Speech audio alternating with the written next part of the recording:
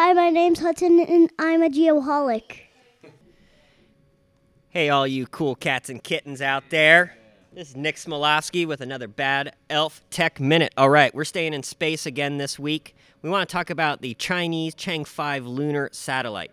This bad boy launched from China within the last month. It actually flew to the moon. It had separate pieces, and so it was, I think, 3 or 4 different pieces. One piece ended up landing on the moon. It actually placed the Chinese flag. It grabbed some material off the moon's surface, launched back into space, and now it is orbiting around the Earth, in which it will soon splash back down, I believe, somewhere in Mongolia. So pretty cool developments from the Chinese right now with their Chang'e 5 lunar satellite. So congratulations to them. All right, so this is a quick, short, and dirty Geoholics Tech Minute. If you have any questions, you can always reach out to me. This is Nick at bad-elf.com. Thanks, everybody. Looking forward to our next time. Lately, I've been losing sleep, dreaming about the things that we could be. But baby, I've been praying hard. Said no more counting dollars, we'll be counting stars. Yeah, we'll be counting stars. Oh man, I am so pumped for this episode for a few different reasons. First, this is our Christmas show. It is. Pretty cool, huh? So Merry Christmas, everybody. Let's not leave anybody out. Happy Hanukkah. Have a tip-top tet. Happy and a solemn and Ramadan and Happy Kwanzaa. crazy Kwanzaa. Happy Solstice. That just happened. Happy, there's one like Las Posadas, I think, if you've heard of that one. Happy Boxing Day for our friends north of the border. I don't know if I'm missing anybody or not, but Diwali, is that now? No. No, that passed. earlier. That passed. Yeah, it was a good try though. And Swing and a miss, we Jake. also have, oddly enough, we have Survey Jesus with us tonight. Hey, So it's how appropriate. freaking fitting is that? Huh? With a lowercase j. Yeah. Gotta quantify. Top that, Joe Rogan, right? Survey Jesus. All right. So before I get too carried away, this is episode 63. Shoots, what are we calling this one, buddy? Gene Upshaw. Good one. You remember him? Raiders, I believe? Yep. 1967. He was a first-round pick, 17th overall. Played his entire career with the Raiders. 6-time Pro Bowler, 2-time Super Bowl champion, Super Bowl 11 and 15. I remember having a poster of all the Super Bowls as a kid, and I grew up a Raiders fan. Oh. I know. We learned something new today. I know, but now I'm a Giants fan, diehard. I can't help myself. You might want to go back to the Raiders. Either way. No, because then we'd have to fight. He was a Hall of Fame inductee in 1987, and then he worked for the NFLPA as the bargaining committee member up until the day he died. Wow. I read a little bit about him. He was having trouble breathing one day, and he went to the doctor. They said, "Oh, you got pancreatic cancer." He died 3 days later. Oh, wow. Oh, It my was gosh. 5 days after his 63rd birthday or something like that. I was going to say he had COVID before COVID was cool.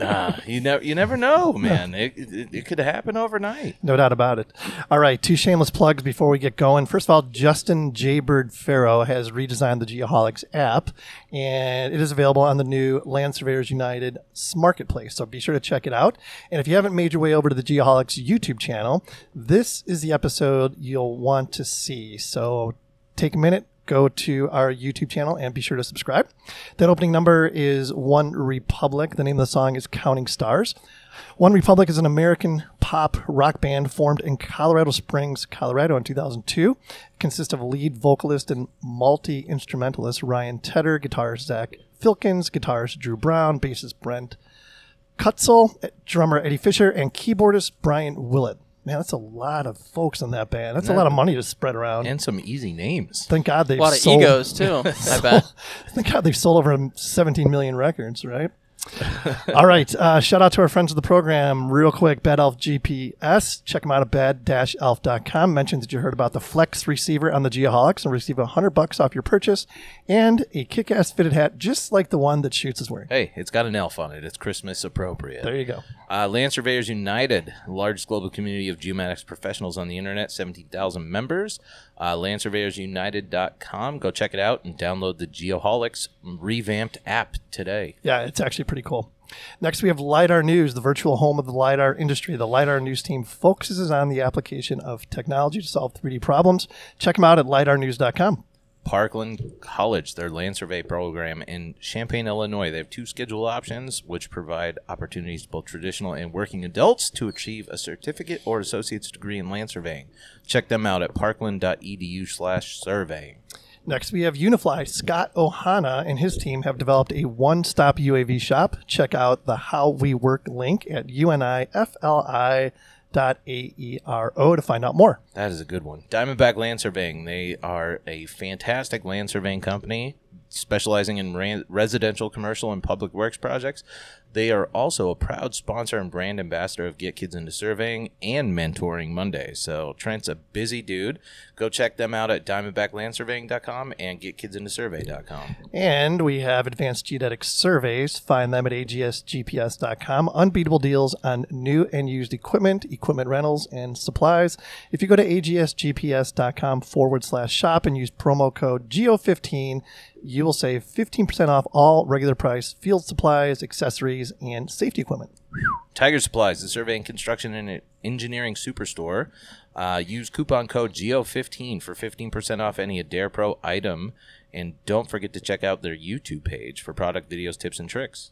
And finally, we have Cyanic Automation. These guys work directly with survey companies to make the surveyor's life easier.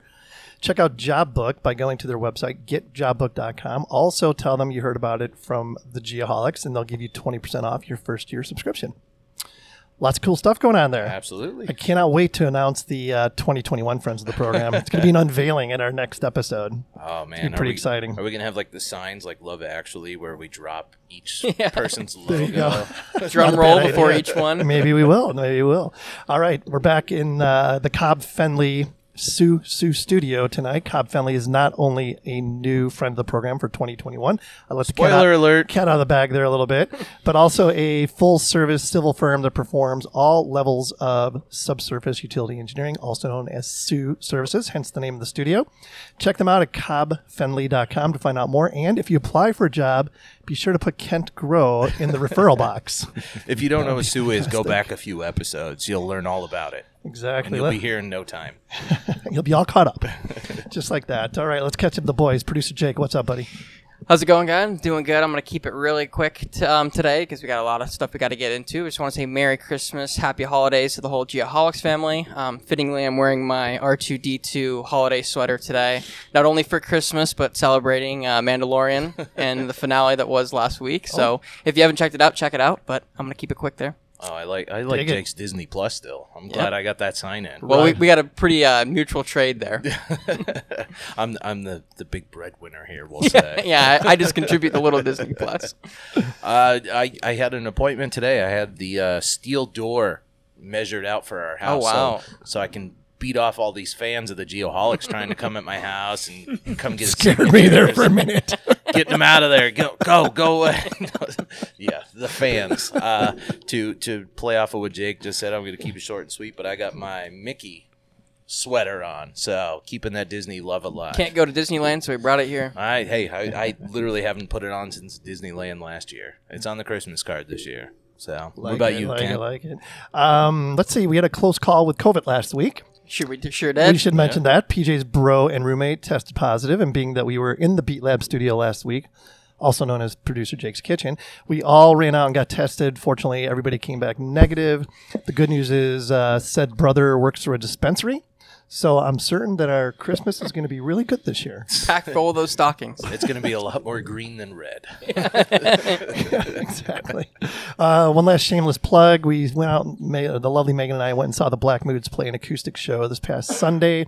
They absolutely killed it, so be sure to check them out if you haven't already. Great band. Next to the Safety Apparel Safety Share, Matthew Stansberry and Safety Apparel have officially developed the best safety vest on the planet, also known as the Party Chief. Bookmark safetyapparel.us, as you will never need another option for your future safety vest purchases. And be sure to check out all the Safety Apparel's social media platforms for tons of music and giveaways. Did I say music? Picks. I got music on the brain. Yeah, I see how that works. Yeah, exactly. All right, let's get into this. Let's introduce our guests tonight. We're very fortunate to have these guys in studio with us. It's been a while since we've had... you skipped the safety share. Oh, did I? How dare you? Do you have one? I do, of Well, course. oh, Jesus. I don't come prepared. Oh, go ahead. I'm sorry, Shoots. No, I had to keep it really Knock it appropriate. out, knock it It doesn't make any sense here in Arizona, but growing up in New York, winter weather creates perfect conditions for slips and falls. So I know we're a global community, so I wanted to not just keep it Arizona only. Good. A couple of quick tips. Take the safest route to your destination. Make time for it. Take your time. Do it right. Don't use your smartphone while walking. It's distracting. That easy. Walk deliberately, bending your knees a little, taking a slow, short steps, blah, blah, blah. Wear boots and other slip-resistant footwear. And use caution when getting in and out of your vehicles, and use the vehicle for support. And the reason I picked this one, my own mother has broken her foot twice slipping on ice when I was growing up as a kid. Wow. So a little something close to the heart. That's So why I had what to jump about on you. all those same rules, but for driving? Just don't Driving yeah. in ice and Don't- snow. Wow, I don't know. I just went with slips and falls. I didn't go with the driving. We got next week still. I think I broke my tailbone like 10 times growing up on the ice. Just slipping and falling on Yes. black ice. Ugh. Yeah, no, I don't miss that one bit. When I was doing this, all I could think about was Home Alone when the guy falls on the stairs. Yeah. Yeah. Joe Watched it the Pesci. other day. It's a great holiday movie for sure. I think we've only watched it 4 times so far this year. I bet. All right, now let's get to our guest Thank this you. evening. Sorry about that, Shoots. Hey. That was very disrespectful of me. It's okay. I understand. Okay, I hope you're feeling You got hurt. music on the brain. You know, that Santa hat's really squeezing you off. My head is on fire right now. The circulation. Exactly. All right. Well, we're going to let these guys introduce themselves. And if you guys would, just give us your name, of course, your current job or role that you want to highlight. And let's go with something most people would never guess about you. So, Brandon, you want to go first? Sure. My name is Brandon Montero. I am a consultant for Elevate Construction, also a technical trainer and advisor. I do personal and professional development, and I'm a content creator for Elevate. And I'm also the senior survey manager at Oakland Construction.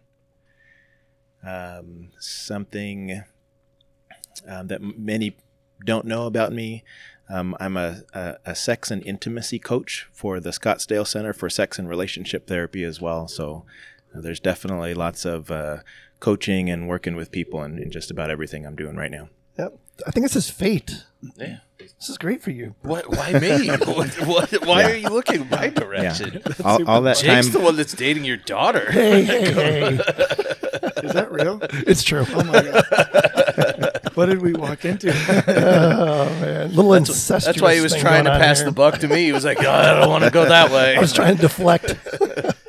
All right, Jason, how about you? And I like how I feel like we're unprepared, Brandon, with our holiday Yeah, clothing. we undershot this one. You Big just time. went straight into the intro and just didn't even mention that.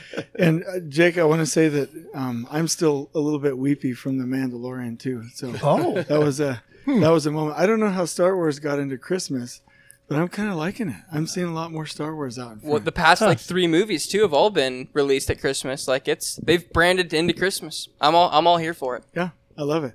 So my name is Jason Schroeder. So I own and am a consultant at Elevate Construction IST LLC. And so the IST on the end, some people ask me about that. That stands for Insights, Solutions, and Trainings, because there's probably like 1,000 construction companies called Elevate Construction. So one thing that my favorite thing that people don't know about me is I have 11 children. And then people are like, he said 1. No. I said 11 children. That's 10 plus 1 if you do the math. And so I have a good time with them. And they're all mine. They're all natural. I pay for them, so they're not on government welfare.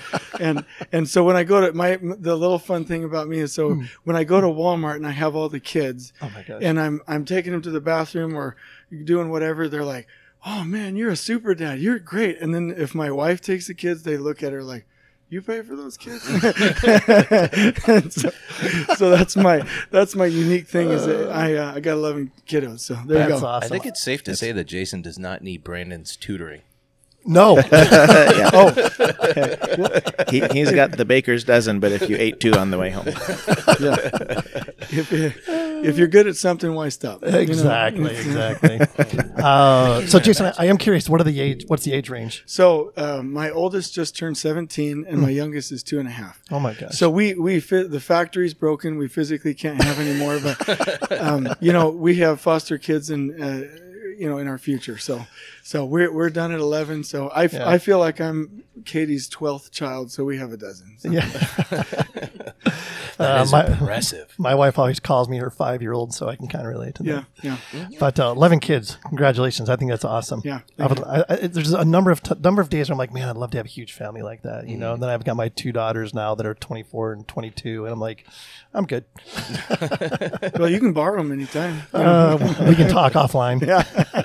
I think Hudson's looking for some friends lately with all this COVID stuff. He literally, I asked him today, he's like, I'm just bored. Because he's an only child and staying home for online schooling. Yeah, it's just rough on him. It's tough. Having 10 siblings, it'd be fantastic. It's like you're in school every day. Yeah, we got a little fire pit in the backyard. I'm not rubbing it. I'm just saying, like, you get them going, they're just their own little community there. For so, sure. Yeah. Yeah, very cool. Yeah. All right, let's get into Elevate Construction. That's pretty much the main reason we got you guys on here. What I've seen that you guys are doing, like your website is ridiculously amazing. It is awesome. And that website, we'll mention it a time or two, I'm sure, is simply elevateconstruction.com. I want to get into really the thinking behind this. Okay. And before we even do that, let's just talk about credentials a little bit. Okay. So like Jason, you've been in the construction industry for how long? 22 years. Okay. And you've started basically at the bottom and worked your way up, correct? I think I can do this fairly quickly. So I came up as a cement mason, form setter, equipment operator, didn't go to college, came up and started working as a rodman because I hurt my shoulder. And so they're like, hey, go help the field engineers. Worked into being a field engineer, lead field engineer, and then just worked my way up through the ranks. So I've been a superintendent, senior super, general super, and then field director, and then a project director. So most of it's geared around the field side, but I have a really strong passion for field engineering and supers and what we do in the field in conjunction with surveyors. So, and my claim to fame is this book. I don't know if you guys can see it on here, but I told, especially as I'm listening to you guys start off the podcast, I'm like, yeah, I'm not qualified to be here. But I use this book in construction management to teach field engineers. And so that's my claim to fame. So he and I work a lot with Wes Crawford from Purdue. Okay. I've actually been a guest lecturer there. And so that's our credentials. Nice. Nice. How about you, Brandon? I've been in the survey industry for 22 years myself. I went to Renton Technical College. And I actually, Jim Cohn, who was on the show previously, he was my instructor at the time. I've surveyed out of the country in Colombia, in Zambia, worked extensively in the metric system on military bases in both, the construction side of things, the civil side of things. So just having that wide variety. And then also trying to integrate my coaching background in everything that I do as well. So, and I don't want to get off topic here too much, but you mentioned working with the metric system. And it seems like most folks that have had the experience of doing that definitely prefer it. Do you agree? So simple, so easy. I mean, it takes a minute to make that conversion. I worked with the metric system when I was in Colombia, but also I did some work in San Luis Obispo, and anything that you did for the municipalities out there had to be in metric. Their plan sets were in metric, but it was, once you're on it, it's an easy place to be. Yep, that's what I hear. And obviously you guys share the passion of construction, correct? Yeah. That's why this partnership is formed. Well, I don't want to derail it too much, but it's the like energy is about coaching people. And so when we do our field engineer boot camps, and I'm sure we'll get a chance to talk about that, it's mostly about helping them to be a whole human being. That sounds, maybe that's not the right way to put it, but helping all aspects of their life so they can show up to work in a fantastic way. So our passion is really with that. And I feel like the surveying positions, craft positions, field engineering positions are really the gateway to really a great career. Yeah, so field engineering to me and survey is kind of like the marijuana to cocaine. I don't know if I can say that. It's like the gateway drug. Are you going to cut that out? No. We prefer it. Yeah, let's get some more of that. Yeah. So yeah, we're really wanting to give people some free samples, get them hooked, and then get them onto higher and better drugs in the Only construction the industry. first taste is free. Exactly. Yeah, it'll cost you after that. Yeah, Looking's free, no. touching's going to cost you. So, I like that analogy. That's good. So what was the issue or the gap in the industry that you guys recognized that made you jump into this and create Elevate Construction? oh, you want me to go? You guys can both talk about it because I know Yeah. there's a survey gap, and I'm sure that you've got. Well, so the gap that got me into field engineering was, so there was a time at a company where I worked where they were going to just get rid of field engineers. They weren't going to do it anymore. And mistakes were so prevalent. And they challenged me, and we were in Southern California. They challenged me to fix it. And, I'm not you guys that, know everything about this world, but I used this book and we implemented some key strategies, and we were able to, almost over the course of months, get an entire national company to stop having major busts in the location of their buildings in reference to the property line, and elevation busts based on good basic, back to basic practices. And so that was the gap from a training standpoint. And then I think what you'll all realize and recognize and already know is the training, the lack of training and the amount of disrespect in construction is overwhelming. And there are everything, and this sounds arrogant, but I don't mean it for me, but everything that we need to know in construction, and I'm looking at the wrong spot, you should have called me out, but everything we need to know in construction to fix that, to make sure that surveyors and trade partners and employees and families and everyone is respected, we know how to do those things. And it really comes down to coaching and getting people out of their comfort zone to actually implement, right? Brandon said one time, you might have to correct me, but we teach people to perform at a high level regardless of their level of comfort. Anything you want to add there, Brandon?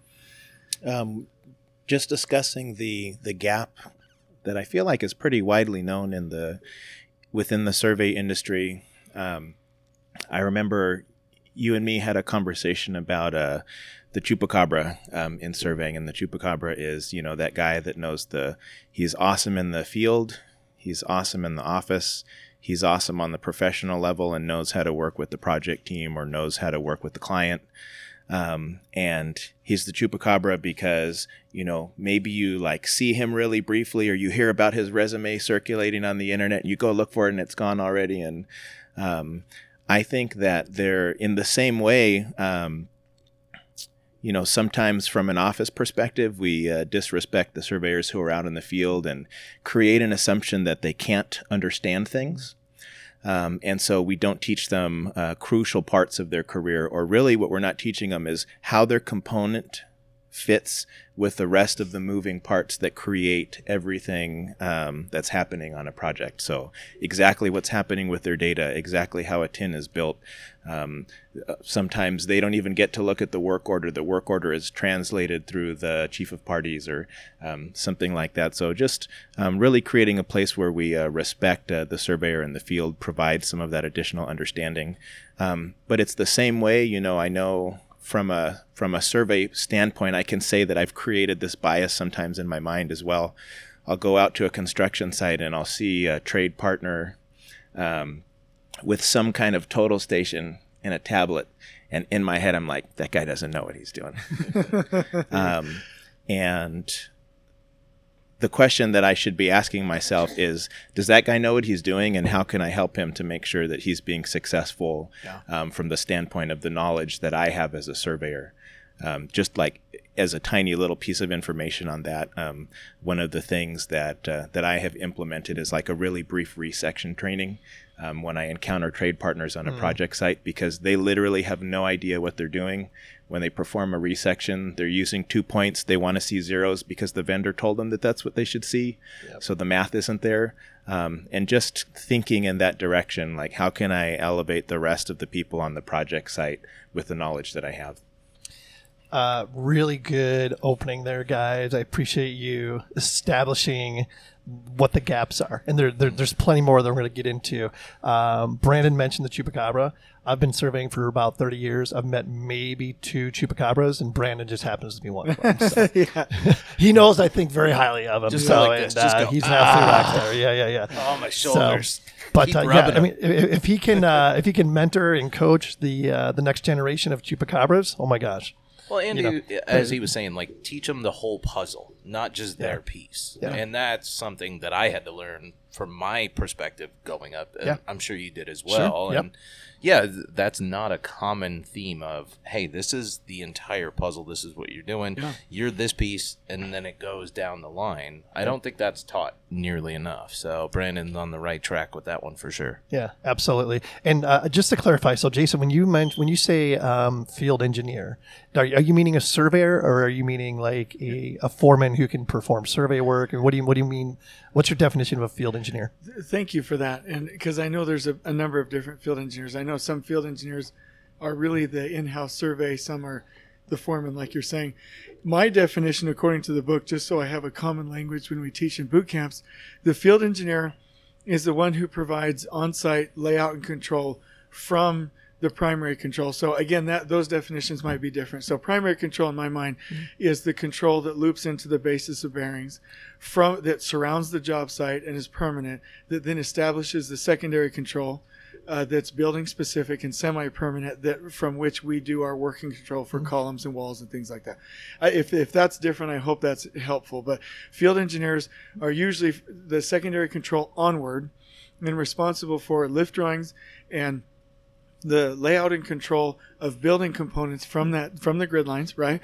And they're also helping with frontline safety and quality management. Now, that can be a craft person coming in, a college graduate, somebody within the company, surveyor. And then I see professional surveyors as, the professionals in my world in construction, right? The professionals that really are able to handle, the legal boundaries, come from the basis of bearings to establish that primary control, know all of the advanced concepts, right, and really get us lined out and headed in the right direction. And so this partnership between survey and field engineers is what I'm really interested in.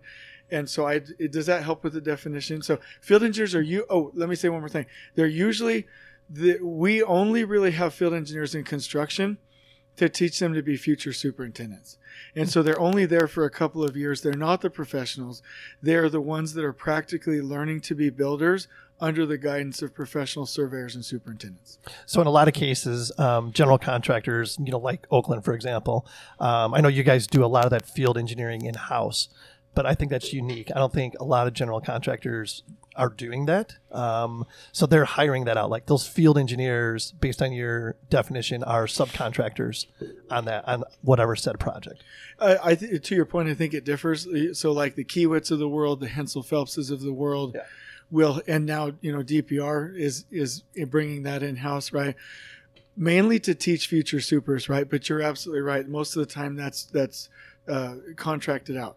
And again, I would just say that we're, as general contractors, we're not best suited to do that work accurately, but you can see a difference in the construction companies that do that and have in-house field engineers. Their supers are twice as good. And I hope I didn't make anybody mad, but their superintendents are twice as good, because the superintendent is really a management and coordinating and planning position. They don't get out there and pull tapes to embeds and run calcs and do things like that. Unless they have that 4 years, 3 years, 2 years as a field engineer to piece those together, they don't have the full spectrum of being a builder. Yep. No, I absolutely agree 100%. Yeah. So as far as Elevate Construction goes, and based on what we just talked about, what is your general goal or mission for what you're providing? Ooh, I love that you said that. So my personal goal is I want to be the Tony Robbins of construction. So really amping people up, pulling them out of their comfort zone. That's what I do best, for the purpose of elevating construction from coast to coast. Like I want let me just go on a quick rant here. It's about people.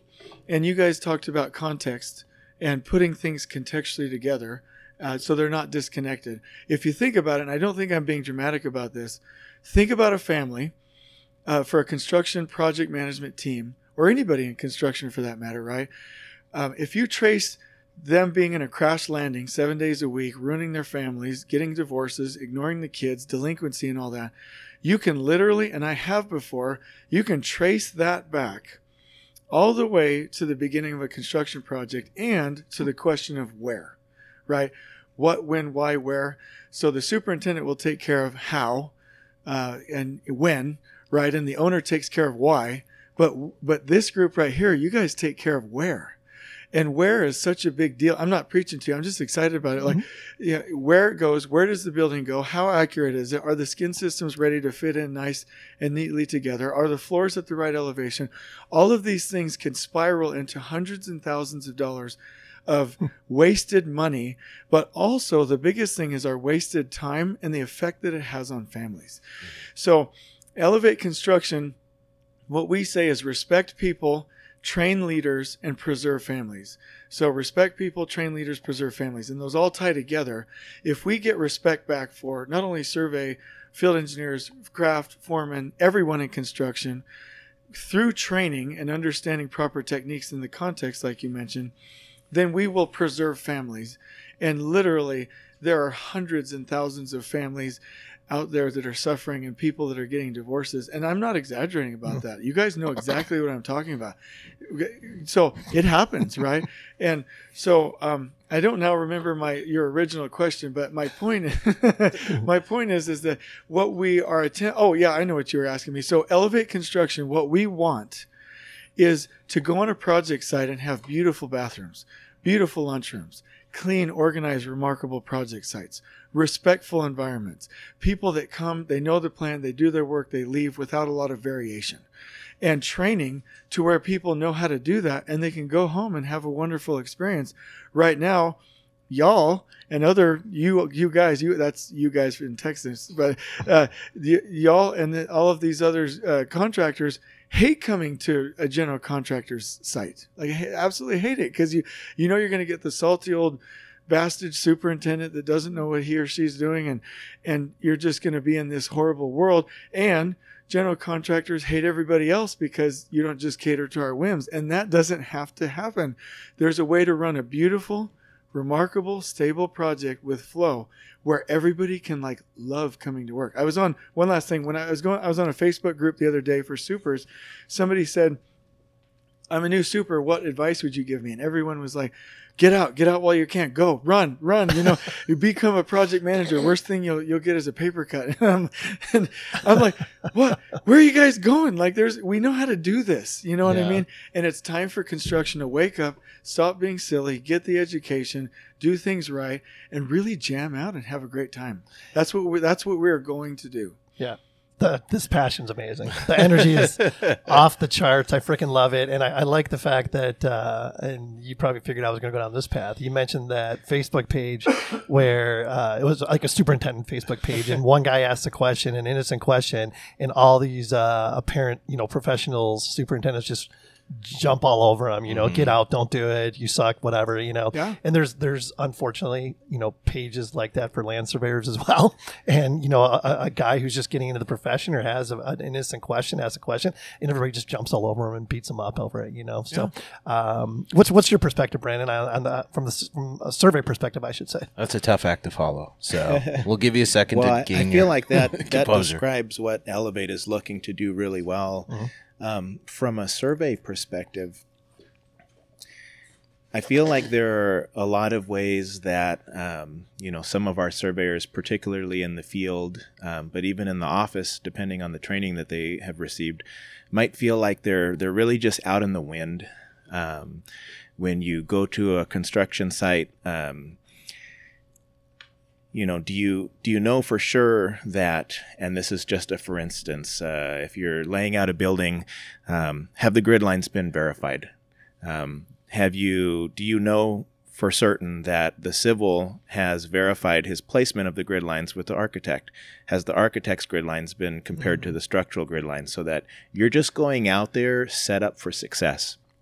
And that's why I go back to the understanding your place or the particular delivery of your component in the overall scheme, and making sure that our surveyors feel like they really understand what it is they're doing and why they're doing it. The more and more technology is kind of taking over, and just like the bias that I might have when I see some of our trade partners on site, I'm like, is that guy just pressing buttons, or does he really know what he's doing? And so, you made the comment about like training the next generation of chupacabras, but I want to train like an army of chupacabras where everybody in the survey industry has access to the information about what and why on every project that makes them an integral part and makes them knowledgeable as far as what they're doing.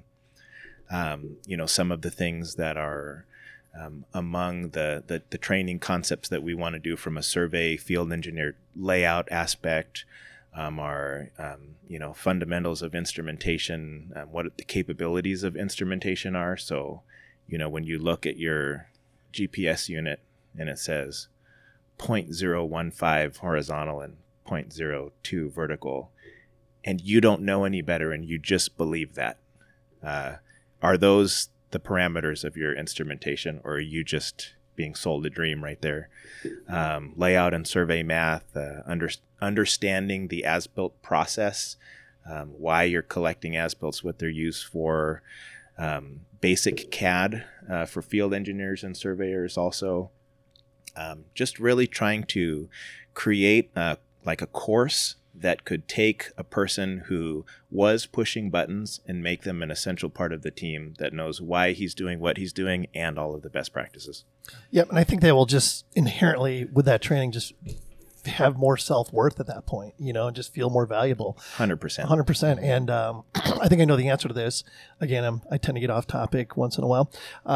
We've had people on that have discussed the idea of a national survey license, almost like the model being almost like the medical field. There's like a general practitioner license, and then there's other certificates that one could get, like maybe a construction surveyor or an Alta surveyor or something like that. So I have to imagine that you would be in favor of a model much like that, since we're focusing on construction surveying. I think a lot of what we're talking about is more kind of deviating from the legal aspect of surveying and more talking about the best practices and fundamentals of surveying, I guess, what it means mathematically, how it works, what we're doing on a construction site.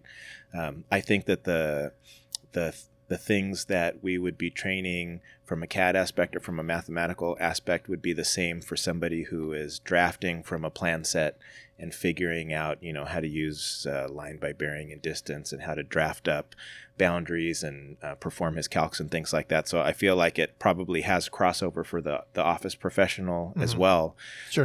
In a big way.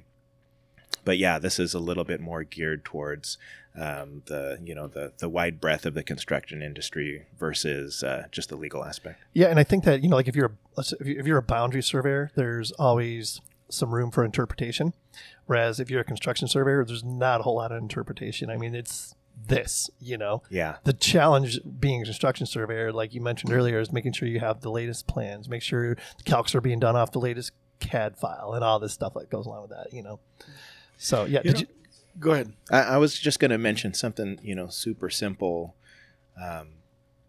We have a best practice for laying out a building, creating the offset baselines, and turning 90-degree angles and flopping your scope, and just the concept of how many surveyors even understand that flopping the scope is not just an average of the numbers or the angle that you turn, but rather you're averaging out the inherent error of your equipment. Of the instrument, yeah. And, just the real why. Not just how, but the real why. Yep. Perfect. Good point right there. Can I make a comment, or are we? No, please do. Time? No, go for it. So one of the things that I would love from a surveying, field engineering, or merging our worlds standpoint is, let me tell you what I come up with. Even when I come buy a total station at a survey supply store, and you guys don't do that, so don't be negative with me. But like they look down on me. You know what I mean? Like, oh, you don't need that accurate of a total station. I get that over and over and over. Mm. In construction, what our process is, and it's not the best that you can have, and you guys know that, but we as construction surveyors, which we're not, so I'm just going to call us field engineers because we're really not surveyors, is to traverse, using the compass rule, our primary control. That seems a little antiquated to a lot of people, especially with robotic total stations and GPS and things like that. Mm-hmm. And then from there, to shoot from different sides of that traverse into our site with maybe from 3 sides, and then to take the average of the 3 points that we receive.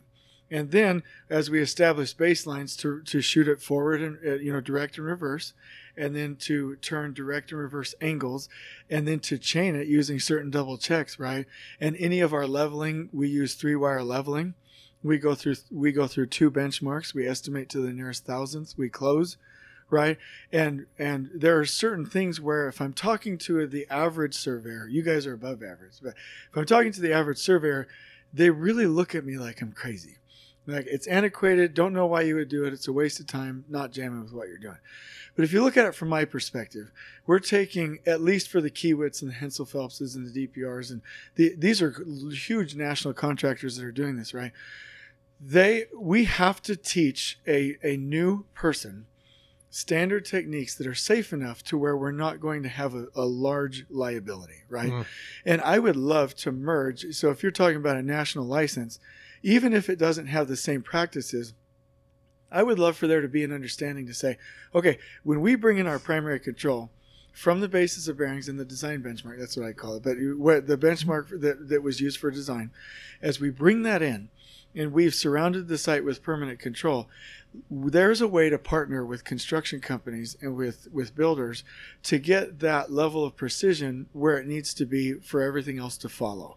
And there are standard practices that if taught to new people, not professional surveyors, that if those are implemented, we won't make the same kinds of mistakes, right? If I send a field engineer out there using 3-wire leveling, closing, estimating to the nearest thousandth, right, and force them to plug in the formula from their spreadsheet once they plug it in, there's no way he or she is going to make a mistake, right? If I have them pull a tape and never burn a foot, if they follow that, they're not going to make a mistake by a foot. If we traverse and actually shoot from multiple sides, we can make sure that not only are we doing a double check on the point, but that we're reducing that inherent error in the instruments. And so what I'd love for is an understanding on the field engineering side that there are certain things that we have to do in construction to get where we need to go, and to have the surveying world be patient with it and support it, and for us in construction to realize that we're not the professionals and to partner in a way at the right point to where we can really work together in a wonderful and remarkable way.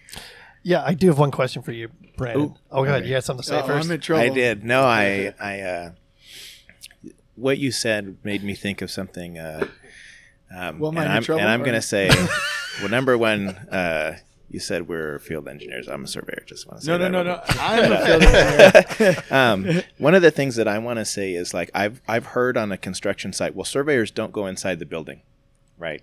Well, I go inside the building. I know the ins and outs of it. But the reason that that's important is, and in line with what Jason was saying, is if I want to lay out, if the building needs me to lay out things to the accuracy of better than an eighth, how the hell am I supposed to do that with your GPS control? How the hell am I supposed to do that with radially staked doubled angles and trig elevations versus a 3-wire level loop to the thousandths that's been run around the site, or control that's been traversed through, and then from that traverse you're double setting positions for your baseline and creating a baseline. Like, that stuff is so perfectly tight that I can actually say, I know that as a surveyor, and I love to do this as a surveyor, I know this stuff is as perfect as it possibly can be. And I would say on the part of Oakland, there are instances in which they'll call me out to review the building control, and it's just not sufficient. I'll check some of their intermediates. The distances are bad, maybe to somewhere around 200ths, which to a surveyor, or if you're using GPS, and if I see one more surveyor staking out building grade lines using GPS, like, I'm going to break that thing over my knee. But it's embarrassing to be a surveyor watching other surveyors do things that are totally subpar. But the reason they're subpar is because they're missing the point of what is their component in the overall whole and what's needed from them from a precision and accuracy standpoint versus what's easy and what's fastest for surveyors as a community. Hey, this is the cheap way to get in and get out. And that's kind of what we're doing right now. Technology is like, does this really cool thing. Yeah, but really inaccurately. And so we do it really fast and make money. And then the GC has to do it all over again or throw us off the project site. Not throw us off, but be like, right. Thank you, you're excused now. Sure. So It's the old profession versus commodity. yeah, there's a ton of things we could talk about and just get into the weeds based on what you just said there, but very, very well said. But what do you say to those surveyors, the ones that you mentioned that are doing, setting grid lines with GPS, that they say it doesn't need to be that accurate. The contractors will make it work. What do you say to that? Well, I say that they're really cheating the contractor, would be my concept of that, because the contractor is literally going to redo their work. So it's not that the contractor will redo their work. He's going, or rather, will make it work. He's going to redo it so that it works. And what an embarrassment. So that's what I would say. The only other thing that I would say is, well, probably from a professional standpoint, they've bid it that way, and sometimes the lowest bid takes precedence, and then sometimes our standards come down. But hey, when it comes to getting things done the right way, which is what we're teaching, and I would say, I hope, the only thing that we're teaching, that takes a little bit more time.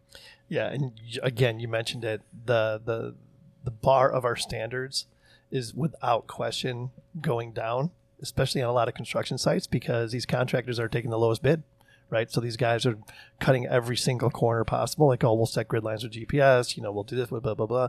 And they win the job. But of course, they're doing substandard work. But they also open themselves up to a ton of liability. So it's a tough business. There's no doubt about it. Yeah. So is that guy is that just undermining your license altogether?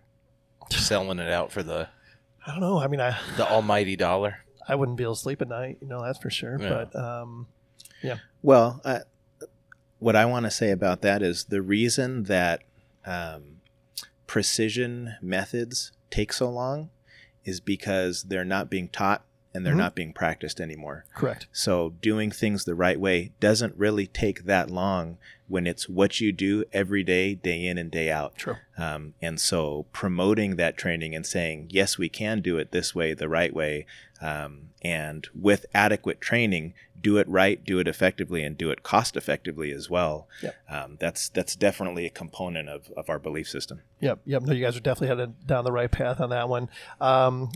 Let's get on to, and you mentioned it, I saw it on your website, the respecting workers, training leaders, preserving families. And I'm like, this is like on a construction-based website that you have thought about those things, or you guys are thinking about those things, even like preserving families. Who in the construction world thinks about preserving families? Besides the Tony Robbins. I was going to say the guy with 11 kids. The Tony Robbins and the Chupacabra. And the Chupacabra, exactly. He's got a whole football team in his house. Exactly. You got to preserve that. Yeah, you could have ride on your hands. Yeah. So I thought it was, and again, I'm going to reference the website because I do think that website is absolutely amazing. Thank you. I saw that you offer boot camps and mastermind courses. Can you talk just a little bit about that and how those two either work together or work separately? Absolutely. And Brandon, you got to chime in here to save me if I get off talking too much here. So the masterminds are more the 1 day, 2 day technical trainings when needed, right? Those can also, to a certain extent, be done virtually. The boot camps, if somebody's interested in changing their whole life, they want to go to a boot camp. So these have been, and I won't go too long with this, but back in the day, I was working with a company where I had created a website, online learning series, an online learning series based around this book. I got certified in AutoCAD, certified in Revit, and went through there and taught all of those as they apply to construction. We got like 15% of people comprehending what they were supposed to be doing. It was ridiculous. And so somebody said, we just need to get people out doing this. And so we went out to Adelanto, California, pulled them out there, and we were like, here's a garbage set of plans that we used in Los Angeles. Here's 2 points. You have to build 2 footings by day 4. Go. And we forced them to actually, calculate from the distances and bearings on the drawings and the coordinates, convert those to azimuths and actually calculate all the way around through the center line of the streets and then offsetting to the property lines and offsetting to the grid lines. We make them actually figure that out, find the coordinates of the footings, and then traverse their primary control, and then go through all of these practices that we teach to get to the end of the day. But we looped in Tony Robbins, and we looped in some training from the Boy Scouts of America and some other things. And now it's this 5-day event where we have grown men crying. That's not the measurement of success, but grown men crying at the end of the week, saying that their life has changed. They know how to manage their families, and now they know how to be better builders. So that's what a boot camp is. So if somebody's interested in changing their lives, they need to sign up for either the field engineer or superintendent boot camp. The masterminds are more 1 day, half day, 2 day technical trainings where we show them how to do chaining, use tape measures, which honestly, you guys know is a lost art. People don't even know how to use the end of the tape. Yep. And that's not a criticism, that's a shame. And use automatic levels and use total stations and do some of this work so that they have those basics. Because back to what you were saying, most general contractors deserve the GPS grid lines. For the rest of us who don't, we need to be educated so we can partner better. And because the answer to your question of what happens, we end up spending $500,000 in contingency. That's just, and I don't know if I just made owners mad if they hear this podcast, but we will spend $500,000 out of contingency money, wasted money, to make up for these mistakes. It happens every job that we don't do this right. Yep. So that's the answer. And so we have a great time. And in fact, even if the next one we go to, we're going to invite you guys out to have some fun and drink some beer with us. So. Oh man, we just want to see Jake cry. Count us in. I have a thought on that as well. You asked the question earlier, like who actually cares about preserving families? And it's, kind of the question is who's really thinking about that when they go into the construction process, but also it is a little true. Who really cares? Like, why should they give a crap about that when, they're interested in a bottom line, et cetera? One of the things that we go over in the boot camp as well that I think is a pretty important concept is what it looks like to show up as a human being at 100%. Yes. And it's definitely something that you can do from a work ethic standpoint, from a blah, blah, blah. But if you don't start with, I as a human being know how to show up as 100% as me and deliver everything about me, my personality, my strengths, my weaknesses, my vulnerability. So that's why there's a huge overlap in the hey, it's got to be personal and professional development, not just technical. Because employers, and this is just the fact of the matter, as an employer and as an employee, if you just show up and deliver maybe 60% of what you can do as a person, your employer will eat that up and he'll accept it. And that's probably what you'll do for most of your career. So I would say who really cares about it? Well, an employer that wants to have an employee who could actually function from, at the professional level, at the personal level, because his life's great, he's happy. And then at the technical level, that's who would want it. Could you have a guy that's firing on all cylinders all the time on your project site, running your crews, managing a department? So I would say it's something that everybody should be interested in because there's so much more that our workers, our surveyors, our trade partners are capable of that we're just not getting from them. And it goes back to, they're not happy. They're not happy because they're marginalized, they're undereducated, they don't know what they're doing and why they're doing it, and maybe they just don't feel respected in general. Like in a relationship, if you're not happy, do you put in as much effort as when you're so freaking happy in a relationship? Correct. It's the same thing at work. If you were actually enjoying yourself, wouldn't you just show up? So I would say that's the answer. Like you were saying, when you guys hire somebody immediately and it's the new exciting thing, you're getting 100% from them. And then it just diminishes over time. With most relationships, not mine. I'm always 100%. But so is that the concern of you're just trying to keep that 100% excitement and appreciation through their entire career with you? Can I answer? Yeah. I'm like amped. The answer is yes. Okay. The answer is yes, because when people, and you guys have heard this before, but if somebody doesn't have relevance, measurement, and connection, their percentage of engagement drops considerably, right? Then everything else starts to spiral. Because, and we talked about this in boot camp, right?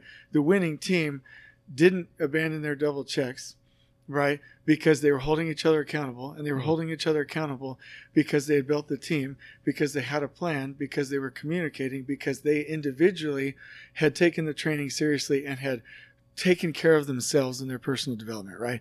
So it started with the individual, and it's so funny. The teams in these boot camps, we laser scanned the footings when we were done. I'm so excited about this. They go from primary to the footings, and the best team that communicates the most, that it has healthy conflict, that holds each other accountable, that trusts each other, will always have the best, most accurate footings. And so they bring up the laser scan, and we're like, okay, we're an eighth on elevation. Your anchor bolts, it's 0.085. The other way, it's 0.015. And the anchor bolts for elevation, 0.025. And we're like, oh, we can build that, right? And then the team that wasn't talking, in a silo, held back by fear, not speaking up, not leveraging their strengths, 1'6" off, 6 feet off. And you see the correlation, and there's this moment that, oh my gosh, the people part of it is the number one part. And the reason, and I want to make a moment here, the reason that GCs are so hard to deal with, and they work too many hours, and they don't know what they're doing, and there's no flow, and there's no respect, comes all the way back to their personal organization system, their family, how they think about things, how they get out of bed in the morning, because they don't know how to not work 65, 70 hours a week, which means they don't know how to improve, which means they don't know how to focus on the things that we're talking about. And so absolutely, in order to get people to perform in these boot camps, we have to first get them past their fear, performing, like Brandon said, at 100%, being organized with a personal organization system with the time and capacity to do the right thing. Wow. I've been smiling this whole time because I just love what you guys are preaching here. This is amazing. And I think that as human beings, it's important that we're stimulated, whether it be in a relationship, a personal relationship, or a work relationship, what have you. If you're not stimulated, you're probably just not going to make it. No, it's not going to be a long-term solution by any means. Absolutely. Real quick question. When you guys say that you want the 100% and the gung-ho attitude, how do you weed the people out that are just kind of not cutting the bacon? Is that the term? Or are you trying to weed people out? Is that the goal? I know your goal is to coach them, but like if they're just not there and you kind of lose hope. Well, I do want to say that the idea is to create them, and I think that they have to be created and coached because it's not the current environment of construction. So we can't assume that these guys are just there and they exist, as we want them already. An example of what I would say about that is like right now in my career, I'm probably at a place where you could just put me on a job site with my laptop and Civil 3D and a plan set and hopefully the design drawings in CAD. And there's nothing literally that I couldn't just do and figure out and get laid out and staked and whatever, creating a work plan and et cetera. Well, you're survey Jesus, but Chupacabra. He's not wrong. But I feel like what I mean by that is that I kind of am my own environment when I go to a project site. So the project is going to have its ups and downs, but what I know and what I need to do to perform and operate as me is my own environment. You said the thing about like in a new relationship or a new job, like you have that like carrot is dangled and you're just like, yes, this is so great. And you're like going for the carrot. In the same way, like I want to teach people to be their own environment or in a really cheesy, version of the same analogy, like I want to teach people how to be their own carrot. So they don't need, all of this outside input, stimulus, etc., to keep interested. They care about what they're doing. They want to be the most precise. They go after trainings. they go to their higher ups and say, I need this, I want this is what I want to learn, here's what I'm going to do with it, and just create people who are an environment that is forward moving, learning, developing, and always growing. So I guess the elephant in the room is, let's face it, and this, I guess I'm stereotyping here just a little bit, but most people that are superintendents, foremen, field engineers for that matter, most likely they don't have a post-secondary education, right? So I'm not sure, again, I'm categorizing folks, but how do you get that how do you motivate those folks? Most people that go to college, let's say, there's a certain level of motivation, a certain level of expectation. And I'm stereotyping, but, some folks that maybe don't go to college tend to end up in more of a trade scenario or trade type job. How do you elevate them? Well, I'm sure you have plenty to say about that as well. But I think that's partially conditioning, and that's partially the disrespect of, you have 4 years doing, blah, blah, blah. And so you should be able to get this job, or, you're now eligible for this license because of, X amount of years. Really, no. Obviously, it's the experience. So if you go to take the test, the years are irrelevant if you don't have the information and the experience that it takes to pass that test. And so my concept is, we're offering the education to anyone at any level that is interested in becoming forward moving in their career. And so, to me, yes, I went to a 2-year technical college, bless you, Jim Cone, all the way, but also everything that I learned the first summer that I did an internship, or the subsequent year that I had my first, year of real employment, not cutting line, it was totally different. And so I would say that, that's why I go back to the personal thing. If you become a person that wants that for you, that will spill over literally into everything that you do, whether the education becoming irrelevant at that point, because it's you. So are these skills that can be taught? Are these skills that are inherent? Is it as a result of your upbringing, or, how does this all tie together? They can be taught if you were to go to elevateconstruction.com. Elevate Construction IST.com. Shameless plug. Don't get used to it. Yeah. So first of all, did you guys know that Brandon Montero can kill 2 stones with 1 bird? Did you guys know that? Yeah. There's nothing Brandon Montero can't do. There's nothing. He's never late. He decides what time it is. So my answer is, I do believe it's conditioning. So in boot camp, we do that. And the reason I smiled when you brought it up is because there's 3 ways. There's the drill instructor way. There's the put them really in uncomfortable situations with mild drill instructor way. And then there's dancing. Now, people would rather, and I say this all the time, either go winter camping, burn to death, or spend, a long vacation with their mother-in-law than to dance in front of other grown men. So whatever a company chooses, there are very good processes and techniques to get people to unprogram, to be deprogrammed from their younger years. And I'm an advocate for public school and homeschool and everything. But if the real situation is that we've been taught to shut up, to sit down, to not get too excited about certain things, to not put things in context. When we were in school, it's like, learn history, now sit down and be quiet, and now learn PE, now sit down and be quiet, now learn it. And we're like, okay, now we're in this world where things have to be contextual. They have to give 100%. They have to care about it. They have to speak up. So a lot of what boot camp does is, and what we do in our training, is to deprogram them from their social norms, because they're scared to death most of the time to speak up, to ask for help, to fail, to say, I don't know what I'm doing, I'm having a hard time. And so the way that we do this is we put them through an experience, right? So if somebody goes to high school and then goes to university, there's a certain amount of deprogramming that the university professors will do. You have to put your big girl or big boy pants on, right? And I think that these craft folks, who are beautiful, wonderful people, they just learn to accept something that's subpar, right? And I always use, there's a book called the Millionaire Mind, or The Secrets to a Millionaire Mind, and they talk about the thermostat on the wall. when they say if it's set to 72 degrees and we open the doors and it gets cold, once we shut the doors, what's going to happen? It's going to go back to 72 degrees. If we turn on the heater in here, or Brandon Montero just walks in the room, the temperature is going to go up, right? And what happens when he leaves and we shut the door? The temperature goes back because it's a set point. Their mental set points are set to mediocre, disrespect. I can't do it. I'm stuck here. I won't do it. What we do is we break that down. There are ways to do it. There are 3 ways to do it that we know of. We break that down and we teach them to expect more. We make a disconnect to say, you have natural inherent abilities. This is what you can do. Here's the path. Here's the training.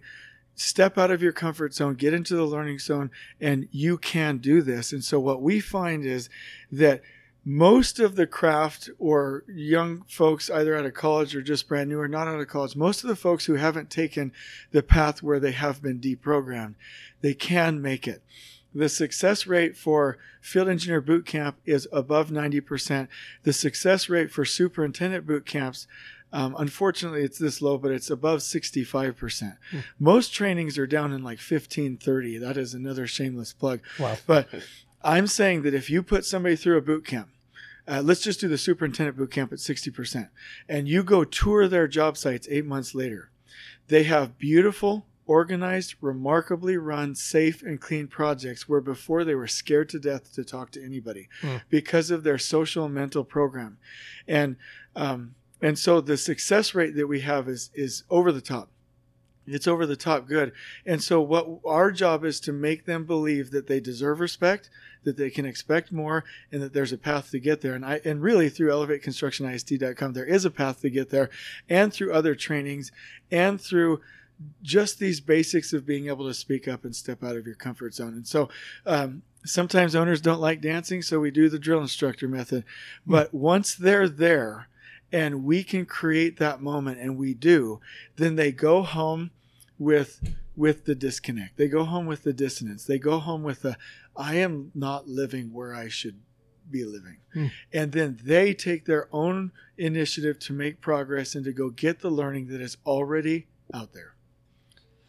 I love it. So let me ask you this. Are your programs geared more towards like individuals or companies or teams? How does this process work best? So the problem is so like if you read these marketing books, they're like, you have to distill it down into one thing. So our one thing is we help individuals and construction companies take their next step. That's our one thing. The problem with us is that we can do almost anything you need. Right. If you're having trouble crash landing a project, we can help. If you're having elevation bust or layout problems, we can help. If you need field engineers trained, we can help. If your superintendents are failing, we can help. If you need lean on the project, we can do anything that you need. That sounds arrogant, but we have the resources, right? You need building information modeling, we can help. We can custom tailor it to anybody. Here's what we typically do. We'll set up a couple of camps throughout the year, and the individuals will come and pay, have a remarkable time. And we can do that virtually and in person. The best thing to do is for a company to say, hey, I have a need. This is fantastic. Or even surveyors, hey, we have surveyors in-house and they're great. How can we merge this world? Let's put them through the FE boot camp. They have all the technical skills that they need. We want to give them this interpersonal life gift, right? We can do groups of over 9 and schedule that and come on location and do these boot camps. And so there's a number of different ways to do it. We also have books. I'm putting this up here. So this says Elevating Construction Superintendents. These types of materials really get the general contractors going. We'll also have one coming out in 3 months called Elevating Construction Field Engineers. And very much in partnership with you guys and your advice, we'll have one Elevating Construction Surveyors. So these back to basics techniques we have in book form, podcast form. You guys have the market on the podcast for surveyors, but we'll have online video content, boot camps, masterminds, any way we can get that content to people quickly. So it has to be, here's our goal. And I'll shut up because I can see you're like, oh my gosh, this guy wants to shut up. But we want it to be as addictive as Facebook, as useful as YouTube, and as quick as Wikipedia. All of the other garbage in this industry where it's so hard to sign in, it's boring, it's not applicable, it's disconnected. All of this garbage training out there has to go away. It needs to be quick and accessible on their phone and make real change. What we do is we get grown men and women to make real lasting change in ways that we're naturally programmed to do so. And that's our vision and what we're passionate about. All right, so one of my 100 questions that I have. I got to say, Tony Robbins is building us up pretty well. Yeah. We got the So- Market on Survey podcast. I'm feeling good. Yeah. So what's the program? How does the program work? Once you have, let's say, a company or a team that goes through a boot camp, what have you, and they leave that boot camp, and it's just like, oh my gosh, I'm 100%, blah blah blah, and then they go back into the rut of everyday work, and all of a sudden that 100% starts to go down. What is the follow up? EDGE. Explain, demonstrate, guide, enable. Something I stole from the Boy Scouts of America. So we put them through prereq work. So let's just take field engineers as an example. Surveyors would have different books and prerequisite reading. But for a field engineer, they read this. They do an online course. They read 3 books, How to Win Friends and Influence People, Getting Things Done by David Allen, and Unbeatable Mind by Mark Devine. Then we do 2 in-person technical trainings. Personality profiles, so we know a lot about them by that time. We set goals with them, and so that's the explain part. The demonstrate part is where we do the in-person technical trainings. Hey, we're going to demonstrate this for you. Boot camp is the guide. We're guiding you through this. You're going to do it, but we have team guides, but they have to figure it out themselves. It has to go into their eyes, through their head, out their arms, and onto their little fingers, write it down, punch the keys so that it's burned into their memory. Then the enable part is a 6 to 8 month certification, meaning they don't get done until, when they're done with camp, they have 6 months to actually take 6 goals, and we call it a ticket. We have a little song for it that's pretty remarkable, but they have to implement that to get their Honey Badger certification. And for superintendents, they have to do that to get their Alpha certification, or for workers, their Shepherd certification. So we really make that fun. But to your point, boot camps never worked if they just came back on this high for 3 weeks and then their energy's gone and they're like, my life sucks again. Yep. The certification is the key piece. And then we get feedback. They're going on date night. They've read like 20 to 25 books on leadership by the time we get them again. They've implemented their goals. They've learned AutoCAD and Revit and Civil 3D to a farther extent. They've transferred into a new position. They've started reading books to their kids at night. They've started exercising. 2 or 3 people in one of our recent camps stopped smoking. They threw their cigarettes out in the last event, and they're still not smoking. And so the answer to your question is that 6 month certification period. It's an absolute must, and anybody can steal that. It has to happen. It has to happen. Has to happen. One Edge word, method. accountability. For sure. That's all it is. Yeah. Yep. No Realistically, question. long term, just accountability and retraining your brain. Yeah. And it takes 60 days. The whole 23, 27, that's a myth. It takes at least 60 days to get somebody burned. Oh, I have to say this. We have checklists. So the field engineers get like using that as an example, field engineering commandments. Traverse, use 3-wire leveling, never burn a foot, all of these things. And they have to, for the entire time, keep a personal organization system with a to-do list. And they have to follow a daily routine. For field engineers, it's study the drawings, be in your lift drawings every day, and take a reflection walk. And there's a couple of others. And so if they don't keep their to-do list, do their daily items, and keep the commandments, that's kind of funny, but then they don't get their certification. And so we force them to burn that into their brains for 60 days minimum. It's usually more. Gotcha. I would just add, on the surveying and understanding that the survey boot camp isn't fully developed yet.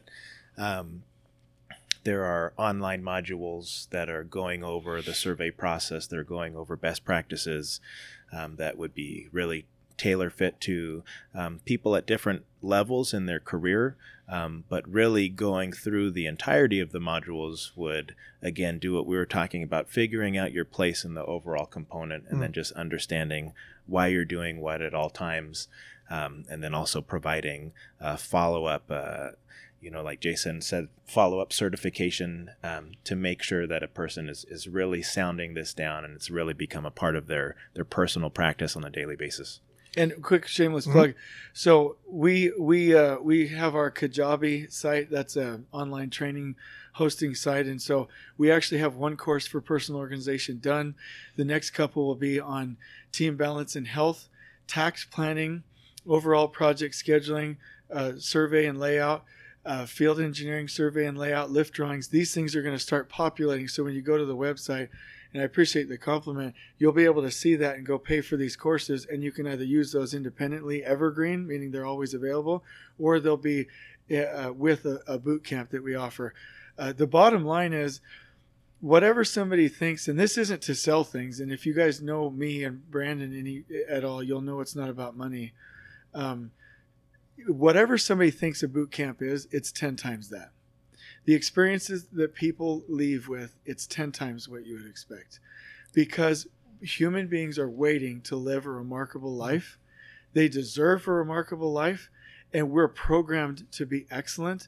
And all we're doing is giving them license and an excuse and a reason and a motivation to go do that.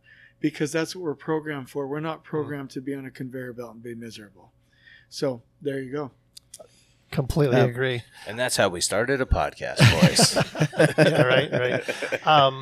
So the boot camps, and obviously there's challenges with the pandemic and stuff like that. How are you guys overcoming those? And are the boot camps as effective, I guess, throughout the pandemic? I mean, obviously they're probably most effective if you can do it in person. But so they're most effective in person. We do. So I'm crazy when it comes to safety. So is Brandon. So we don't let people get within 6 feet. There are ways to do it with the COVID-19 protocols, even if you're in California, unless you're on lockdown, obviously, and certain size social groups are restricted. So there is a way to do it. The other thing is that most of the content, with the exception of a few pieces, can be done remotely. And I will say the key thing has been the size of the location, social separation, 100% masks, cleaning, and making sure that people get home at night, and that we do temperature checks every day in the morning, and we split the camp up into two-day sessions. Gotcha. So, Brandon, anything you want to add to that? I think we've done very well, and I've seen other trainings that do the COVID-19, and they don't do it as well as we do. No, I would agree with that. And, one of the things that I have thought is we had a much smaller group this time around. That allowed us to keep the separation.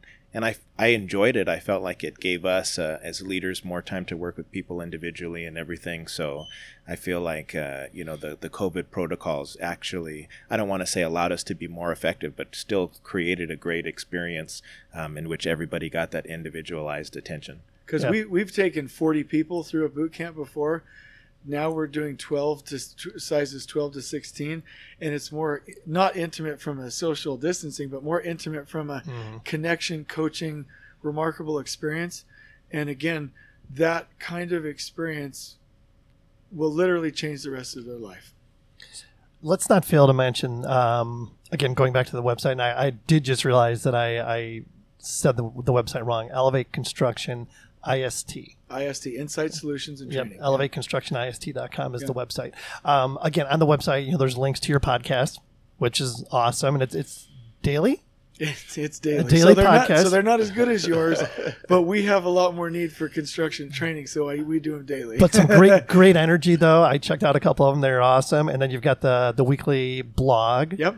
And there's also some stuff. What I see in there, like some signs of some sort, or posters, I should say. Yeah. So lean signage. So how to run projects. We have all of that in there for you. We're going to continue to populate more and more downloads, and really, for each key position, we'll have that on there. We have the podcast, the blog, like you said, connections to books, connections to other resources, and we're just going to continue to add content in and pretty soon we're going to have the Kajabi online course. If I mention that name because it's literally the best online training platform that I've ever found of any of them. And what we'll do is we'll link that there so that they can go get any of these courses, and it's really some fun content. And then the other thing is, as there's a need, we are totally open to webinars, and consistent interactions with people, and anything known to man, any delivery method that's addictive, relevant, and fast, we are into, because the purpose is to change lives, and we're going to do it. So, yeah, I have no doubt. You guys are so passionate. I love it. I love that energy. A couple things here I want to talk about. I mean, we're running a little bit long, but I think that we're providing some really good content here. So I don't have any problem with it if you guys don't have any problem with it. Some of the core topics that you guys touch on, whether it be in the boot camps or the mastermind classes, what have you, I saw a number of things that were common in each of the offerings, let's say. And one of the things was, the importance of professional development and conduct. Do you want to talk a little bit about that, Brandon? Yeah, there's lots of aspects, and I'll kind of go the survey route, maybe just a little bit. For sure. In some of our boot camps, we have modules on aesthetic, for instance. Do you know what an aesthetic product looks like? If you're making something as simple as a controller layout exhibit, your final deliverable, just helping people sound down like the concept of aesthetic. How to talk to an owner, a client, the superintendent, a project team. Sometimes I've worked personally for civil companies in which the field surveyor never talked to the engineer, never talked to the landscape architect, because there was just a belief in a permanent disconnect. But just helping, again, if I went back to that, knowing what the place of your component was and how it related, would allow you, whoever you were, whether you were in the field, whether you were in the office, to be that person that went and asked the right questions, asked intelligent questions, knew what it meant, knew when somebody was telling you less than what your level of effort was, you'd be able to identify that and point it out to them so that they could better understand it. So that's what I would say maybe on the professional development side. On the personal and professional, confidence in public speaking. There's a lot of public speaking that goes on. There's a lot of presentation. There's a lot of use of volume, being able to, I'll say, show up at 100% enthusiasm and excitement to project yourself. We all know those people who at any meeting, their voice is so small, or anytime they start to talk and someone else talks, you just kind of watch them like disappear and just kind of shrink back inside, and then you just never hear from that guy. And we have those people on our project teams, on our survey teams. Could we train them to be people that are awake there and show up in any given situation again at 100%? Definitely. And so all of those are just relevant qualities that cover over or carry over into the professional and personal world. Yep, good stuff. Jason, define leadership and emotional intelligence. Leadership, I love this question. Leaders, in my mind, in my opinion, build the team first. They host remarkable meetings. They manage their direct reports. They have hard conversations, and they scale communication. Those 5 things are gut-wrenchingly difficult for 90% of the population. And so there's 2 parts to that. Is one, if somebody doesn't want to do those things, there's nothing wrong with not going into a leadership position and saying, I want to be the best at what I'm doing here. I will lead by example, right? So that's the first thing. But if somebody does want to be a leader, actually getting somebody the tools to build their leadership team, manage direct reports, not micromanage, manage direct reports, have hard conversations, even up into firing somebody, terminating somebody, scaling communication, knowing that people need to hear something 7 times before they'll actually do anything with it, and then running remarkable meetings that are not garbage and boring. Those are hard things. So when we talk about leadership, can they show up, like Brandon said, to do those things? Because if they can't, then it's impossible.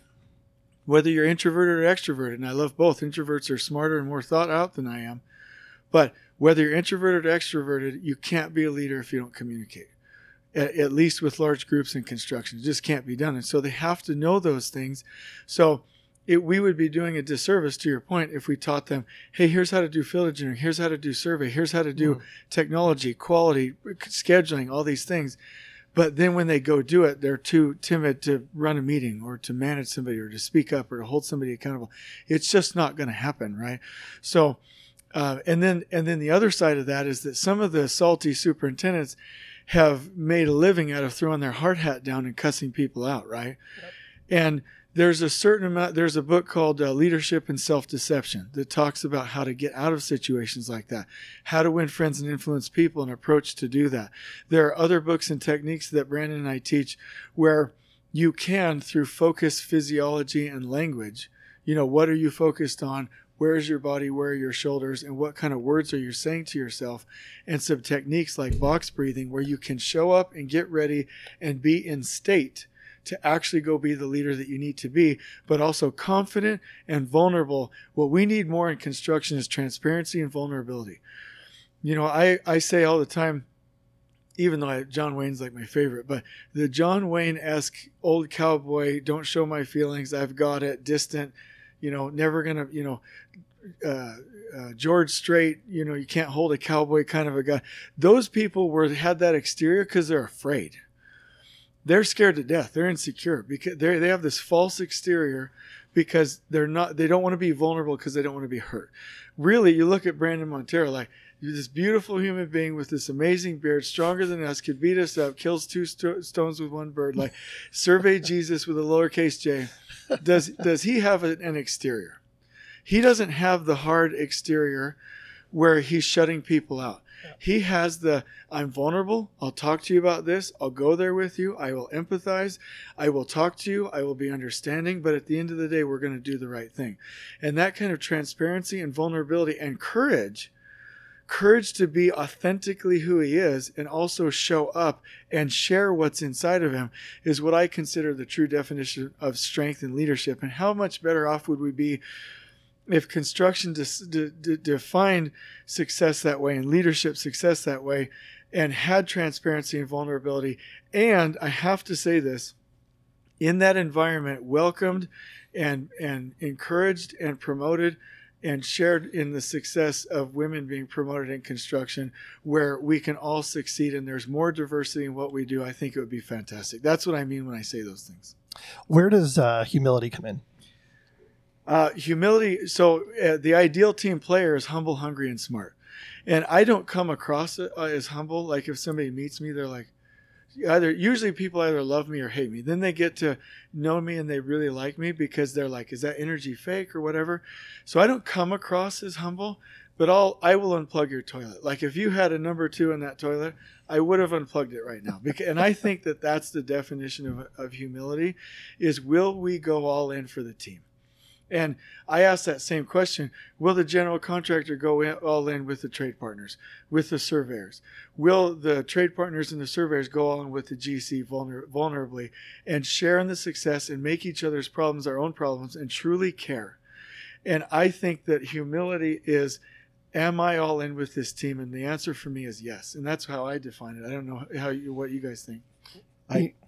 I would just weigh in really quick. Emotional intelligence to me is kind of defined as emotional range. Yeah. So, Yes. Do you have I'll say the one end of the spectrum where you can be soft, where you can help train someone, where you can empathize with them,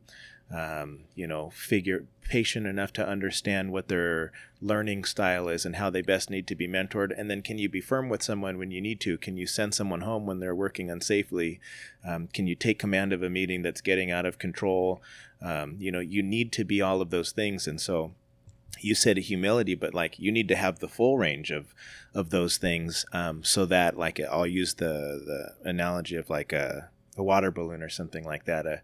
If you have the capacity, the emotional capacity to experience different situations, kind of coming into your world or your environment, and you have that big capacity, you'll just sustain all of it and it'll be fine. But if you have this little tiny capacity of emotional range, if you get too much input, you're just literally going to burst. And so helping people through vulnerability, through transparency, and learning to kind of stretch those things out and put themselves out there the way that we do in our boot camps, we are creating emotional range for people that haven't had the opportunity to develop that for themselves yet. And I have to say again, we teach them, Brandon said this, we teach them to perform at a high level regardless of their level of comfort. Yep. Get outside the comfort zone. Yep. What is there a difference between coaching and mentoring? I think mentoring, coaching. So, a consultant can come and tell somebody, hey, do this or do that. And they don't really have it, you can listen to them or not. To me, a coach is going to tell you the hard stuff and pull you out of your comfort zone and provide situations where you might not like it at the moment, but it's for your best interest. I think I know mentors can do that too. In my mind, the mentor is somebody who's asked the questions a lot. They're more natural, comfortable situations. I could be way off on that, but I do know from the coaching standpoint, Brandon and I, when we show up in these areas, can be either in the coaching or mentoring modalities. But when we're in the coaching modality, we are pulling you out of your comfort zone. And, you can call it heaven or hell or whatever you want to do it. But by the time we're done, you have stepped into new levels of 100%. And I can say that I've been through an experience that this will just take a second, where how the Apple Watch, it has the little green circle of how much exercise you've done. In a 30-minute process, my watch had gone around the circle 2.5 times. I was sweating from head to toe, and the instructors were telling me to drink water because they were worried about my health. And there was nothing physical about it. It was all emotional range. And I don't want to scare anybody by that, but like Brandon and I have been through these processes to where we know where the sweet spot is. And I would just say that everyone that comes out of the other end of the process appreciates it, and 95% of them make massive progress and take massive action. Good stuff. I mean, I'm a huge believer in mentoring. I preach it all the time. So maybe it's mentors are maybe a little more empathetic than what coaches might be. There you go. Gotcha. Yeah, that makes perfect sense. Nailed it. All right. So I again, going back to the website, Elevate Construction IST. Yep. I took a look at your core values. Every website has core values on it, and most time you're like, okay, whatever, core values. But I got to be honest with you, after having this conversation with you guys this evening, I'm going to run through them, and I believe them. Transparency, respect, build people, do the right thing, results driven. I feel like that's all we've done for the last hour and a half. Yeah, I think it sums you guys up perfectly. Yeah. So thank you. If any of the listeners want to get a hold of you, what's the best way for them to do it? I'm that guy that's just going to put it out there. My email address is jasons@elevateconstructionist.com. My number is 602-571-8987. All I ask is that you don't murder my family or slash my tires. If you want to terrorize me, just kill me in a street corner somewhere outside of the house. You can reach me. And then also there's ways to connect on the website at elevateconstructionist.com. Also, the podcast is at the elevateconstructionpodcast.com, and it links in there. The bottom line is we, by virtue of the information and the process and the energy, are doing great things because it's all about people for us. And I heard somebody once say, until you get, and I'm not preaching, I'm saying that's what they said to me, until you get that it's about people, you don't get it. And so that's what makes us successful. And I think people will want to reach out if they have a need in any of these categories. Agreed. Brandon, you want to add anything to that? I'm available at brandonm@elevateconstructionist.com. So if you are reaching out maybe on the survey, layout, or field engineering side of things, please reach me there, 480-737-6756. Or coaching. I have to interrupt. So Brandon is always with me on any of the other positions hosting these camps. While it might not be a technical expertise in some of the scheduling stuff, when the beard shows up, you're in for an experience. So you can reach out to him for anything as well. Nice. Thanks. Awesome. So I got to ask you this. I think we've asked Brandon this when he was on previously, but I have a strong feeling Jason's going to have a good answer on this one. Do you have a mantra that you live by? A mantra? Yeah. So expect man,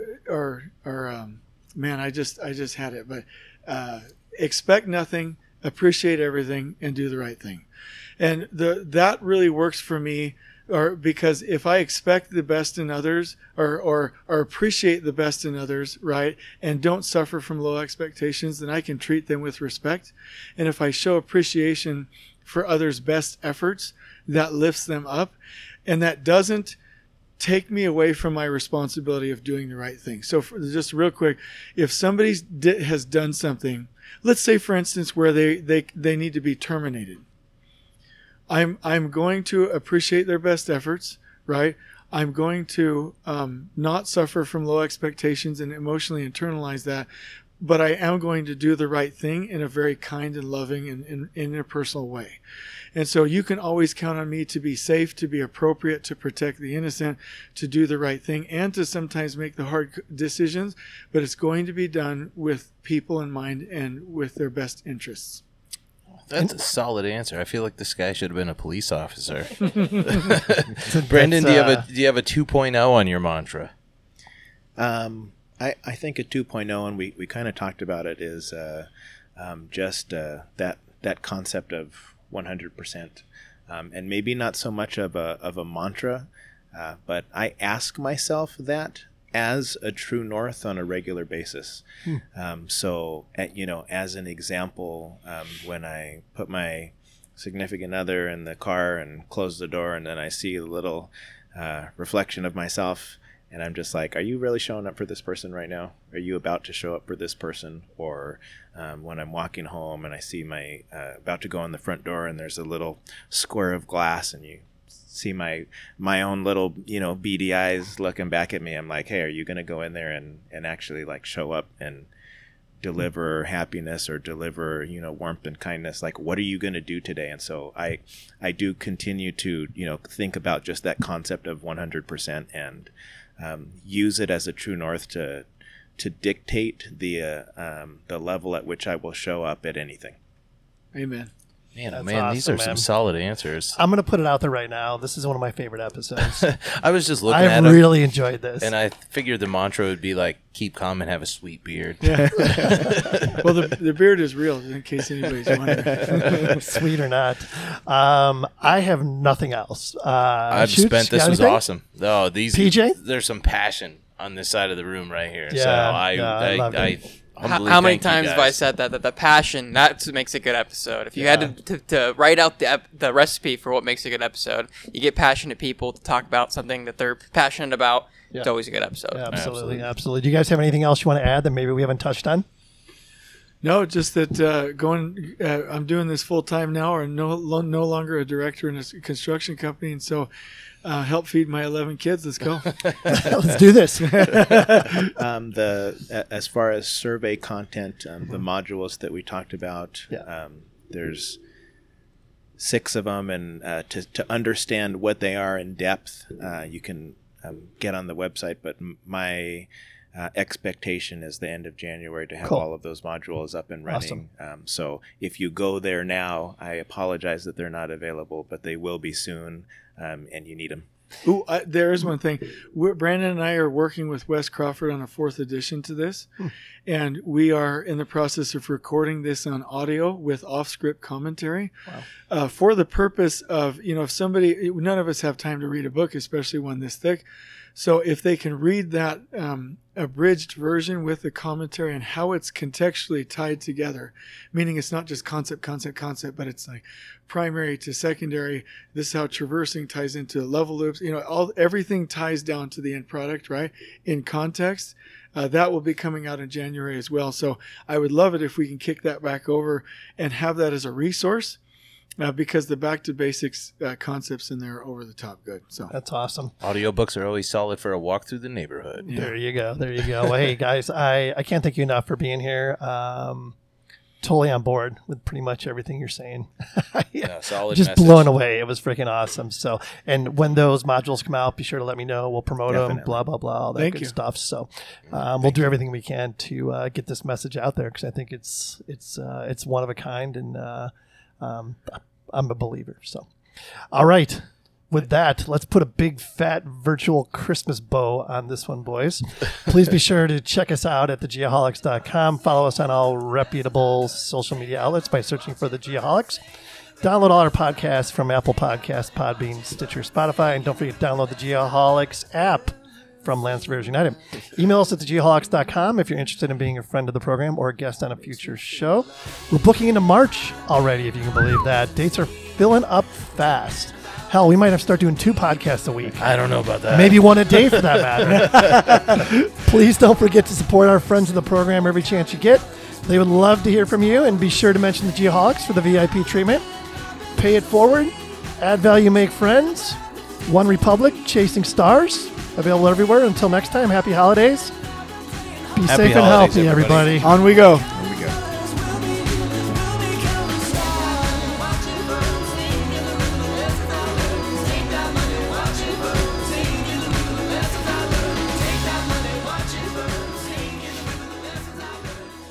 All right. Once again, thank you to our friends of the program, Bad Elf GPS. Find them at bad-elf.com.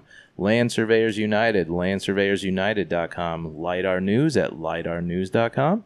Parkland College Land Survey Program, parkland.edu/surveying. Unifly, unifli.aero.